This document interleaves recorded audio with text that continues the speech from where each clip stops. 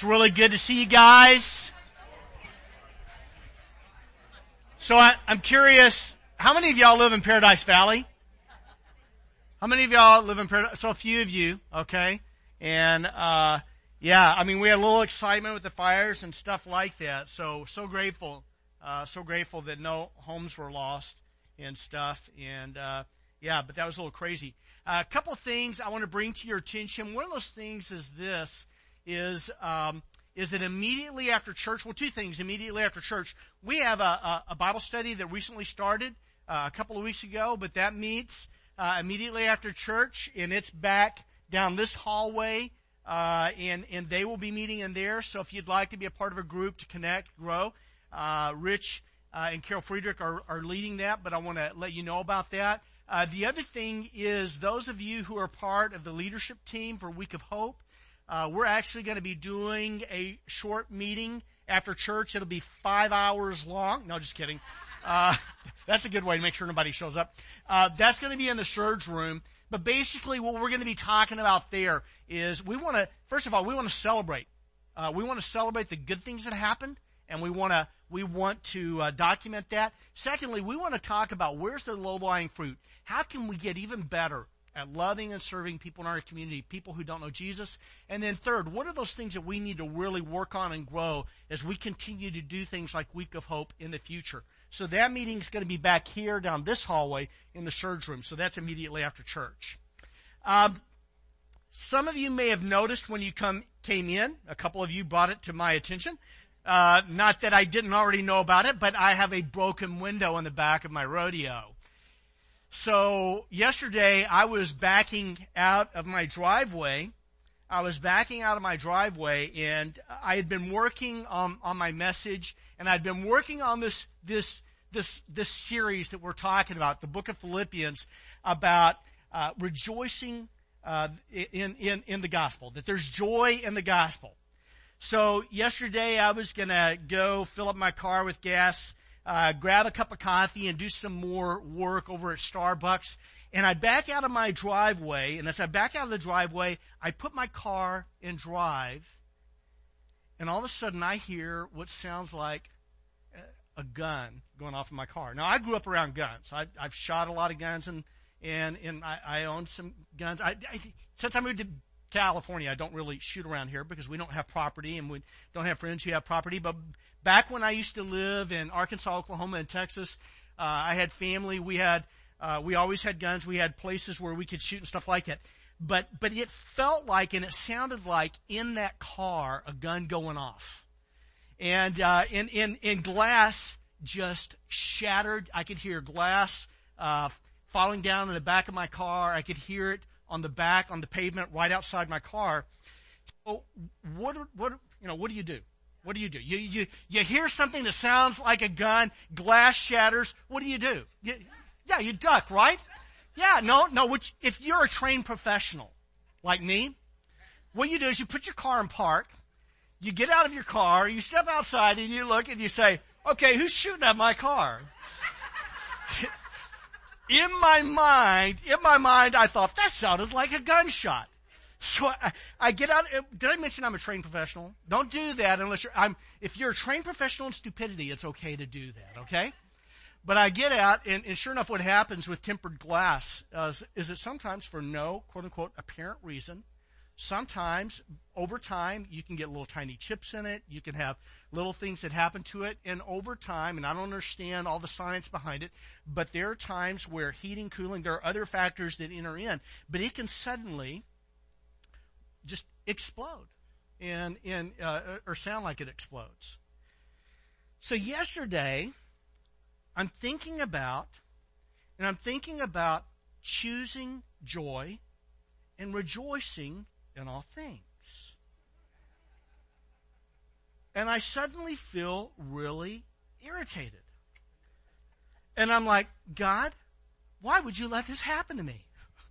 Here I am thinking about how to try to teach people about how to rejoice, and now my joy is being tested. Let me ask you a question. This is not for you to answer, but what does it take in your life to steal your joy? Okay? I want you to think about that. We already know what it takes to steal my joy, not much, all right? But what does it take to steal your joy? And see, a lot of us, we're waiting for our circumstances to change to be joyful. Are you with me here? A lot of us, we're waiting for our circumstances to change to be joyful.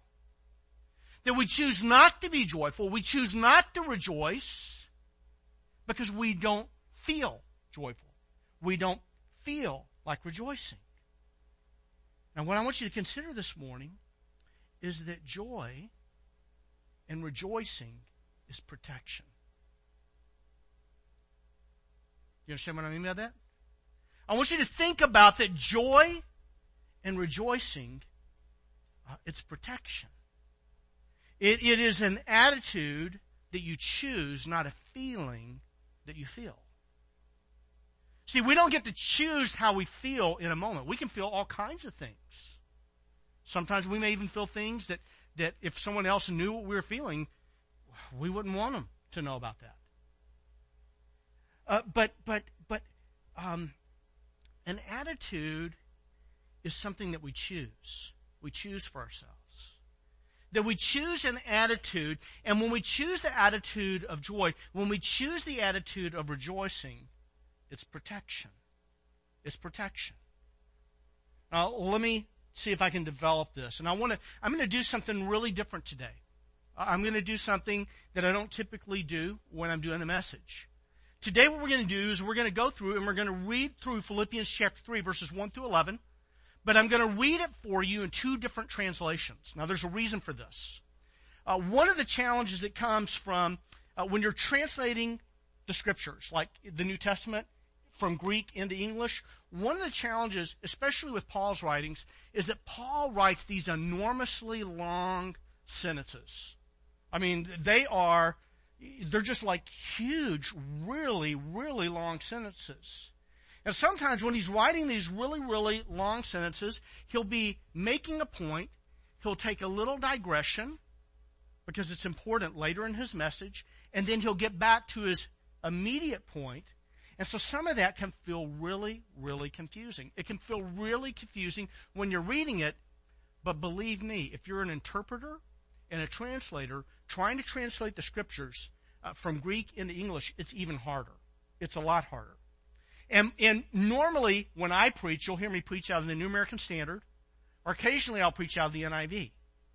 I'm going to read this text in two completely different translations. And the reason why is the New American Standard is a wonderful translation. It just doesn't do a great job with this particular text. And the NIV is a wonderful translation. It just doesn't do a particularly great job with this particular text. And it's the reason why when you study the Scriptures that I encourage you, if you're having difficulty understanding something, sometimes it's because the translators were having a hard time understanding something and trying to put it into English. And it's the reason that when you read the Scriptures that there are times where, sometimes you can read it and it's not a big deal and it just kind of flows and you're right with the thought. But if you're having a hard time understanding something, what I would encourage you to do is go through and read 2 or 3 or sometimes even more translations. That really helps you. So we're going to look at this, but what we're going to do is we're going to talk about how joy is protection, and we're going to talk about the priceless value of knowing Christ. In Philippians chapter 3, verses 1 through 11, in the English Standard Version, the Bible says this. It says, "Finally, my brothers." By the way, when Paul says finally, he doesn't mean finally like this is the end of the message. Sometimes when he uses the word finally, he's introducing a new part of his thought, or he's driving home something he's been trying to get to over the previous chapters. Paul says this. He says, "Finally, my brothers, rejoice in the Lord. To write the same things to you again is no trouble to me, and it is safe for you." I want to pause for a moment. Paul says to write the same things again to you. He says, finally, my brethren, rejoice in the Lord. To write the same things to you is no trouble to me. What is it? What are the same things that Paul has been writing to the Philippians? Rejoice. Exactly. Spot on. Carolyn's right there. Over and over again, Paul has been saying rejoice. In chapter 1, Paul says that he rejoiced in the proclamation and the advancement of the gospel. The gospel is the message of God's salvation that we have in the person of Jesus. In Philippians 1:18, Paul talks about rejoicing in the proclamation and the advancement of the gospel. In chapter 2, verse 18, Paul says this. He said, I rejoice and I share my joy with you, and I want you to rejoice and share your joy with me. Then a little later in chapter 2, verse 28, Paul says this. He says, I sent to you Epaphroditus. Epaphroditus had been a member of the church in Philippi. He had been sent by the church in Philippi to Paul, who was in Rome at that time in prison, with a special gift to help him and to encourage him and to serve him. And while Epaphroditus was doing this, he almost died doing it.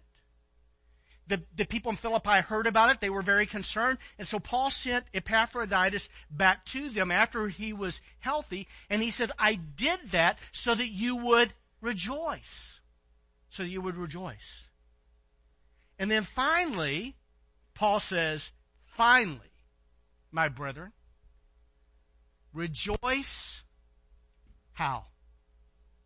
In the Lord. See, up to this point, Paul has talked about rejoicing, but now Paul changes his language. Paul says, rejoice in the Lord. Rejoice in the Lord. He says this. He says, to write the same things to you about rejoicing is no trouble to me, and it is safe. It is protection for you. How is rejoicing protection? I'll get to that in a minute. Verse 2, look out for the dogs. Okay? What's he talking about here? Look out for the dogs. Look out for the evildoers. Okay? Who are these evildoers? Look out for those who mutilate the flesh. Look out for those who mutilate the flesh. The katatome. Now that word is an important word, katatome. And it's really interesting. When you look through and you read this, is that Paul says, he says, look out for the dogs. Now remember, listen, I love dogs. What do you mean look out for the dogs? I like it. I look out for my dog. I take really good care of him. Look out for the dogs. Well, in the ancient world, people didn't own dogs as pets. No, you didn't have pets. You didn't have dogs for pets. Dogs were they were scavengers. They carried disease. They were considered dangerous. They were despised. And so Paul is talking about a people, and he's calling them, look out for the dogs. Now that sounds like, why would he call someone dogs? Why would he call someone evildoers? Why does he call them the katatome, the mutilators? There was a group of people that Paul had been in conflict with for a long time. They're called Judaizers. The Judaizers believed that if you were not circumcised, then you couldn't have a relationship with God. They believed if you weren't circumcised, you were hellbound. If you were not obeying the laws, you were an evildoer.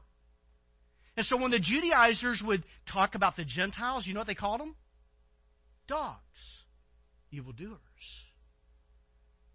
And what does Paul do? He says, look out for the dogs. That the Judaizers are the ones who are truly the dogs. They are the ones who are truly the evildoers. They are the katatome. They are those who mutilate the flesh. In 2 Kings chapter 18, in the Greek version of the Old Testament, the katatome is used to speak of a group of people who were prophets of Baal. They were idol worshipers, and they were prophets of idols who used to cut themselves. They would cut themselves with swords and with daggers, and they would cut themselves as a part of their worship of Baal. And so what he's doing is he's calling these people who prided themselves in their circumcision, he's calling them not the peritome, the circumcision. He's calling them the katatome, the mutilators of flesh. And Paul says this. He says, look out for the dogs, look out for the evildoers, look out for those who mutilate the flesh, for we are the peritome. We are the true circumcision, who aren't circumcised in flesh, but who are circumcised in heart. See, the heart is what really matters. It's what matters most with God. It should matter most with us. For we are the peritome, the true circumcision, who worship by the Spirit of God, who glory in Christ Jesus, and put no confidence in the flesh. my ability to make my way to God through my good works. He says, for we are the circumcision who worship by the Spirit of God, glory in Christ Jesus, put no confidence in the flesh, though I myself, Paul, have reason for confidence in the flesh also. Now, at this point in time, you should be asking, okay, Paul, where are you going with this? What's your point? And Paul says this, he says, if anyone thinks, the Judaizers, the false teachers, if anyone thinks he has reason for confidence in the flesh, I have more. I was circumcised on the 8th day of Israel, meaning that he was not a descendant of proselytes, he was not a proselyte who became a follower, or who became a Jew later in life and was circumcised later. But he says, that the ideal day for circumcision was the 8th day. I was circumcised on the 8th day of the people of Israel. I'm not a proselyte, and I'm not a descendant of proselytes. I was the real thing. I'm from the people of Israel, of the tribe of Benjamin. One of the tribes that was considered to be one of the preeminent tribes because of their loyalty to the house of David after the splitting of the two kingdoms, the northern and southern kingdom. Also, it was in Benjamin that the city of Jerusalem was located in Benjamin. Benjamin was the only son of the 12 sons of Israel who was born in the promised land. That there were a lot of things about Benjamin that made Benjamin special. And he was saying, I'm from the tribe of Benjamin, a Hebrew of Hebrews. As to the law, the Old Testament teaching, the Old Testament scriptures. As to the law, a Pharisee. The Pharisees were the strictest sect of the Jews, devoted to obeying 613 different commandments in the Bible. They were so devoted to getting every one of those commands right. As to zeal or passion, a persecutor of the church. As to righteousness under the law, blameless. Paul's not saying he was perfect, but what he was saying is that if you go back and you look at my life, and you look at these Judaizers, and you look at my life in comparison to their lives, I guarantee you, you're not going to find any dirt on me. None. Zero. And then Paul says this. Paul's making a point. When he's talking about all this, he's not bragging to draw attention to who he is. He says, but whatever gain I had in all of that, I counted as loss for the sake of Christ. I considered it all to be loss. Indeed, I count everything loss because of the surpassing worth of knowing Christ Jesus my Lord. For his sake, Christ's sake, I have suffered the loss of all things. I count them as rubbish, garbage, refuse, dung, in order that I may gain Christ and be found in him, not having a righteousness of my own that comes from the law, but that which comes through faith in Christ. The righteousness from God that depends upon faith, that I may know him, Christ, and the power of his resurrections, and may share his sufferings, becoming like him in his death, that by any means possible I may attain to the resurrection from the dead. That's a mouthful, is it not? Okay? Did you follow all that? You got it all down now? Let's close in prayer. No. Let me read it for you in a different translation, okay? And hopefully you'll pick up on a few things in this translation that maybe didn't actually come through for you in the ESV. The New Living Translation translates it like this. By the way, just real clear. Some translations of the Bible use what's called formal equivalents in their translation philosophy. In other words, they try to come up with one word in English for one word in Greek. Okay? And they try to follow that all the way through. The only problem is Greek is notorious for sometimes leaving words out and using implied verbs. So it's really hard to do this and be consistent with it. But the ESV uses a translation philosophy called formal equivalence. They try to do a literal word-for-word translation. The only thing is if you speak another language, you know that sometimes word for word doesn't always get it said. I studied a lot of Greek. I made really, really good grades, but it just, when I was in Europe, I spent a year working in Eastern Europe, learned to speak Hungarian. A word-for-word translation doesn't always work. when you're trying to communicate. Now, there are other translations of the Bible that try to use more of an idea for idea approach to translation. One is called formal or equivalence. The other one is called dynamic equivalence, looking for a dynamic equivalent instead of word for word, idea for idea. Now, the problem with that translation philosophy is that sometimes you find yourself interpreting more than translating. So both translations have their own problems, and both translations bring value in a different way. Well, the New Living Translation uses more of what's called dynamic equivalence in its translation philosophy. Did I lose you? Okay, if I did, I apologize. I just kind of want you to understand that we have a lot of different translations, and there's a reason why we should have more than one translation of the Bible when we're doing serious study. Okay? When you're just doing quick reading, one translation's fine. New Living Translation says it this way. Whatever happens, my dear brothers and sisters, they let go of that word finally. Okay? Whatever happens, my dear brothers and sisters, rejoice in the Lord. I never get tired of telling you these things, like rejoice, rejoice, rejoice, rejoice. I never get tired of telling you things, and I do it to do what?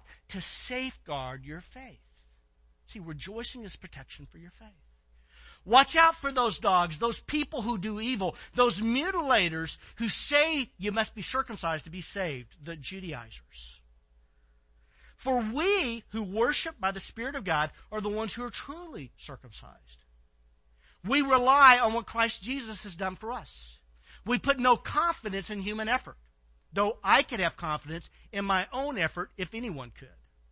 Indeed, if others have reason for confidence in their own efforts, I have even more. I was circumcised when I was 8 days old. I'm a pure-blooded citizen of Israel and a member of the tribe of Benjamin, a real Hebrew if there ever was one. I was a member of the Pharisees who demand the strictest obedience to the Jewish law. I was so zealous that I harshly persecuted the church.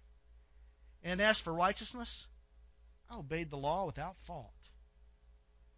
I once thought that these things were valuable, but now I consider them worthless because of what Christ has done. Yes, everything else is worthless when compared with the infinite value of knowing Christ Jesus my Lord.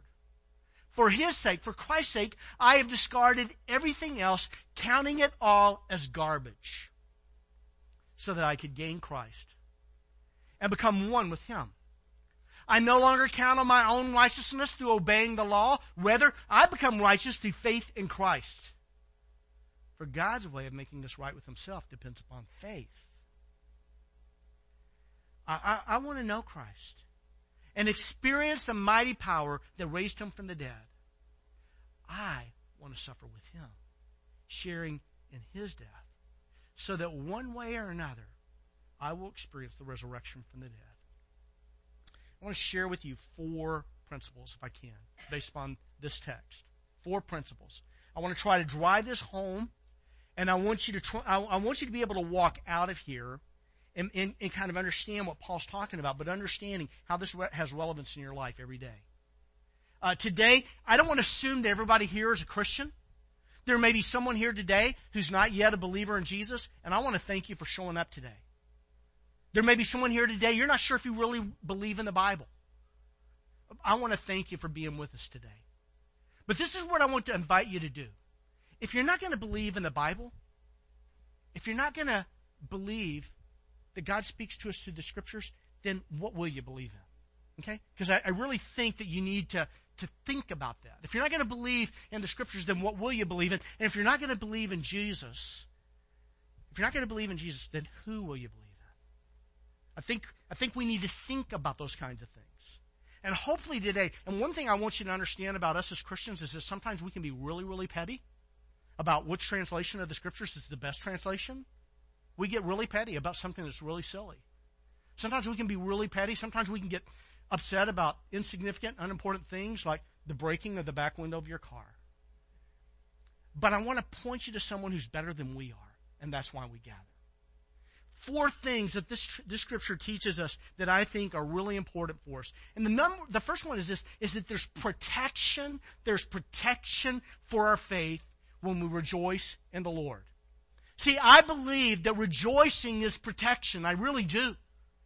I think that why is rejoicing so important? That rejoicing protects us from things like negativity. Does negativity make you a better person? No, it doesn't. Rejoicing is protection. It protects us from pessimism. Does pessimism make you a better person? The rejoicing is protection. It protects us from cynicism. Does that make you a better person? It protects you from despair. Does that make you a better person? It protects you, I believe, from depression. The rejoicing protects you from runaway fear. It protects you from things that can ruin your life, and I believe ruin your faith. See, what Paul says in this text, he says, finally, my brothers, rejoice. And if you have your Bible open, circle that word rejoice. In fact, you should circle it every time you read it in the book of Philippians, because it's used again and again and again. Circle that word, but then right next to that, rejoice how? In the Lord. And underline those words. See, rejoicing in the Lord is protection. This is what I'll tell you, and I believe this is true. The less you rejoice, and the less you rejoice in the Lord, the more likely you are one day to walk away from your faith. Did you know that? That the more you think you have the right to complain, the more you think you have the right to be bitter or to be cynical or pessimistic, the more you whine and complain. Some people think that's a spiritual gift. It's not. The more you do all of those the more you do fault finding of other people because of the translation of the Bible that they use, the more we're fault finding and doing things like that, the less like Jesus we become. You know, all you have to do is go back and read through the first 5 books of the Old Testament and read the book of Exodus and the book of Numbers. The nation of Israel, God brought them out of Egypt. And what did they do? They whined and complained because it was so much better in Egypt than it was out of Egypt. And they forgot that they were in slavery for 400 years. Rejoicing is protection. It's protection for our hearts. It's protection for our thoughts. It is protection for our faith. Rejoice in the Lord. There's protection for our faith when we rejoice in the Lord. But in this text, Paul is addressing an aspect of faith that he was very concerned of with the Philippians. He was very concerned that the Judaizers, the false teachers and their false teaching was going to hijack them.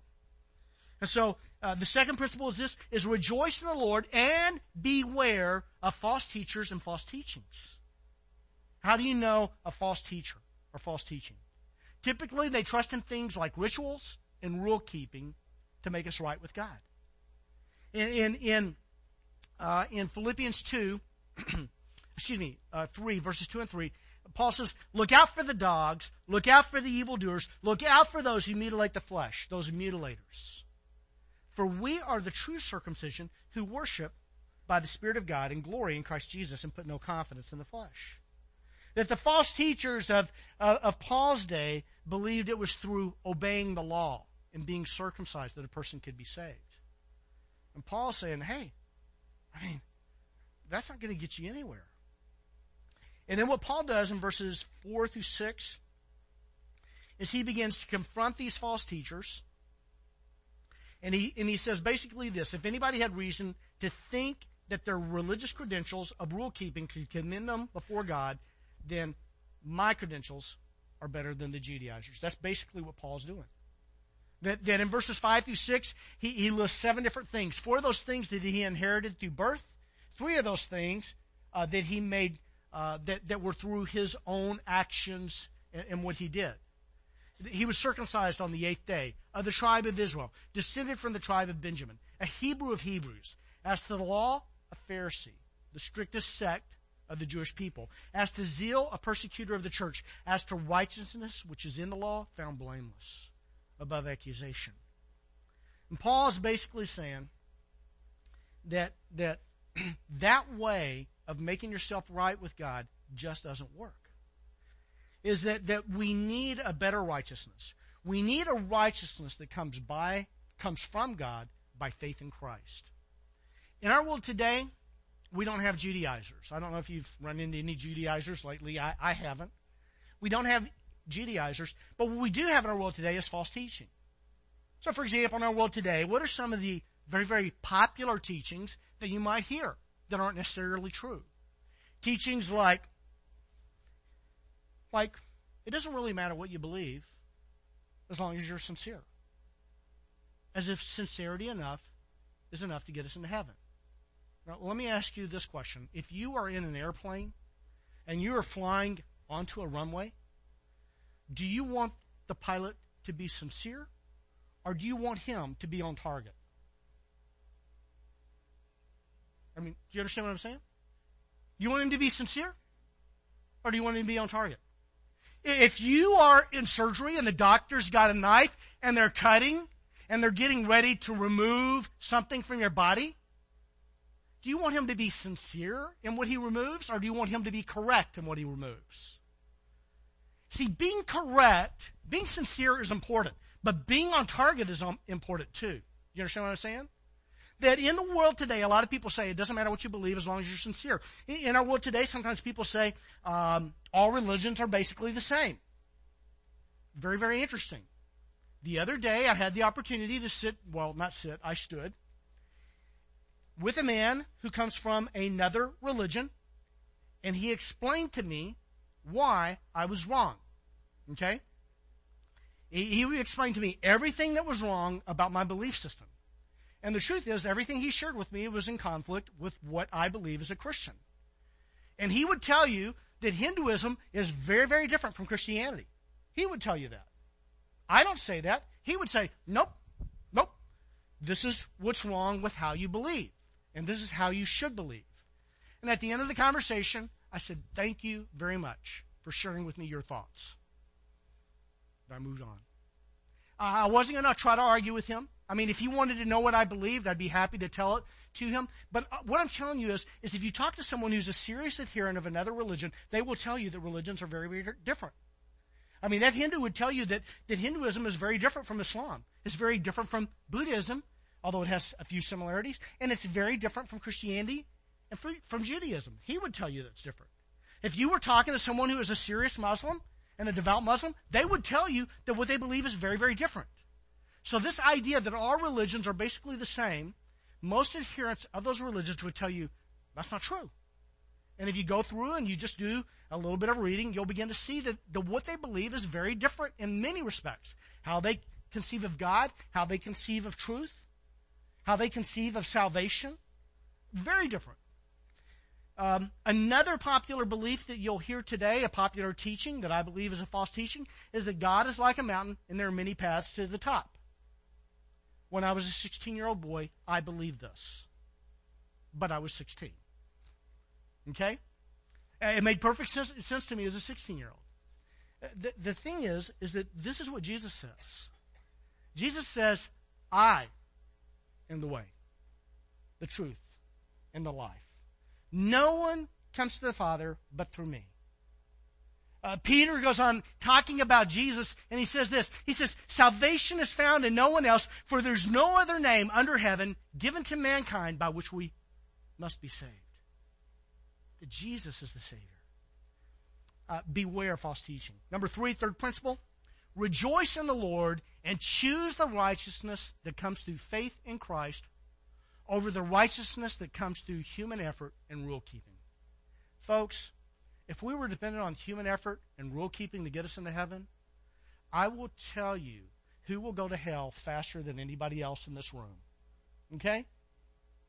I mean, I'm going to tell you, I think sometimes we put pastors and we put people, spiritual leaders, and we put them up on a pedestal. And this is what I found. I've watched guys who are spiritual leaders, sometimes highly celebrated leaders, and I've watched them bite the dust one after another, after another, after another. The men I have tremendous respect for are guys like my father-in-law. He's 80 years old, still faithfully serving Jesus. The people I have respect for are people like my Uncle Jim. He's 90 years old. He's still faithfully serving Jesus. I hope and pray I finish well. I hope and pray that I don't disqualify myself from being a bully, because I watched a man that I respect, who's a great Bible teacher, do exactly that. I hope and pray that I will not disqualify myself from my ministry by being unfaithful to my wife, because I've watched a man recently that I really look up to who's done exactly that. I hope and pray that I will not disqualify myself from ministry by misusing money in our church, because I've watched a man, a spiritual leader, who's done exactly that. You know, folks, there are no Hebrews. There are no heroes in the Christian faith except for one. And there's room for only one hero in the Christian faith.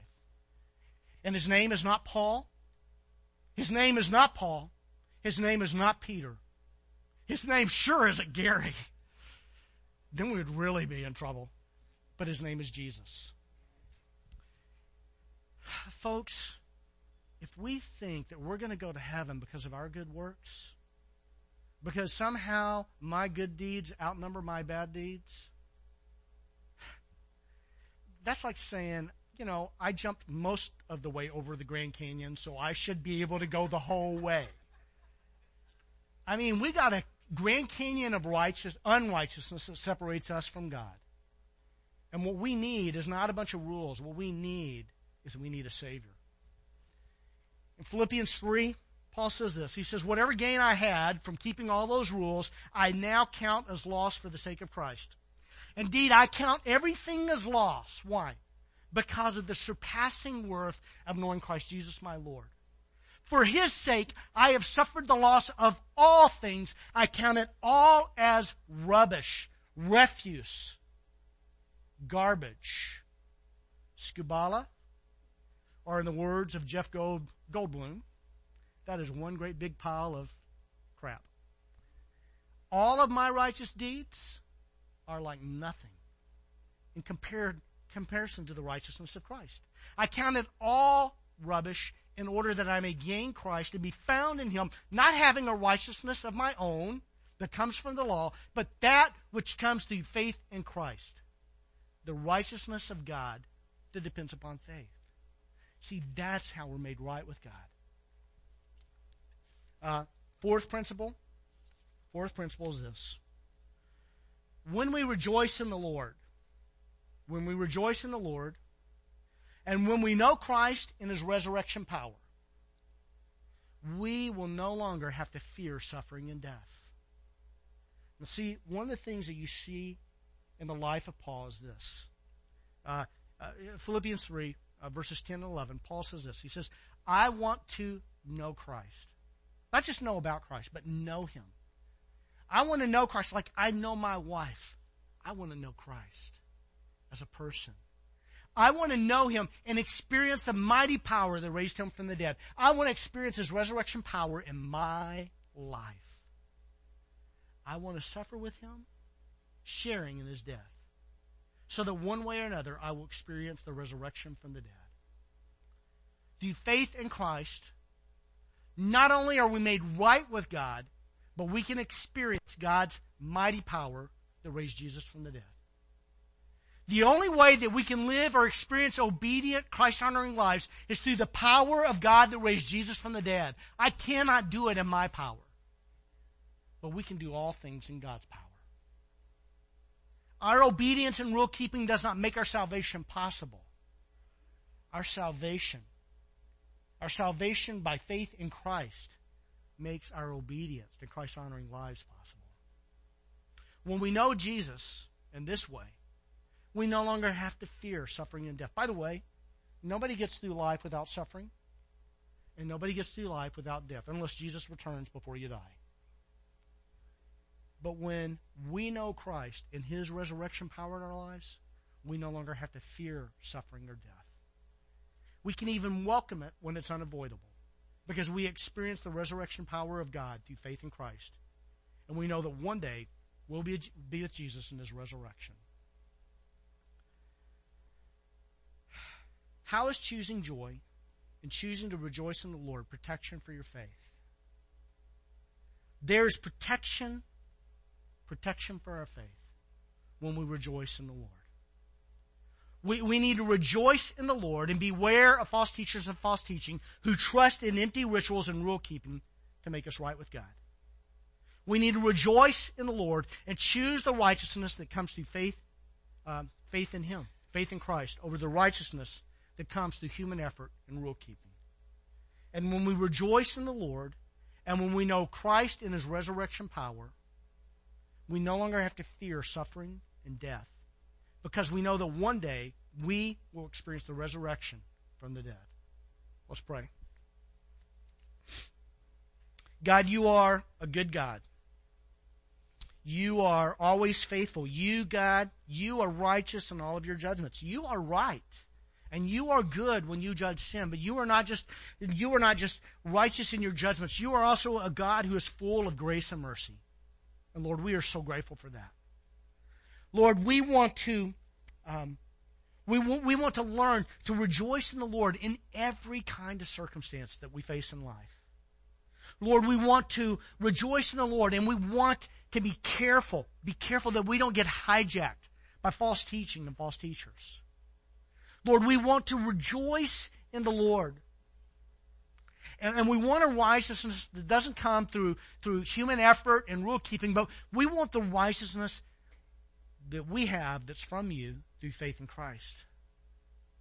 And Lord, we want to rejoice in you,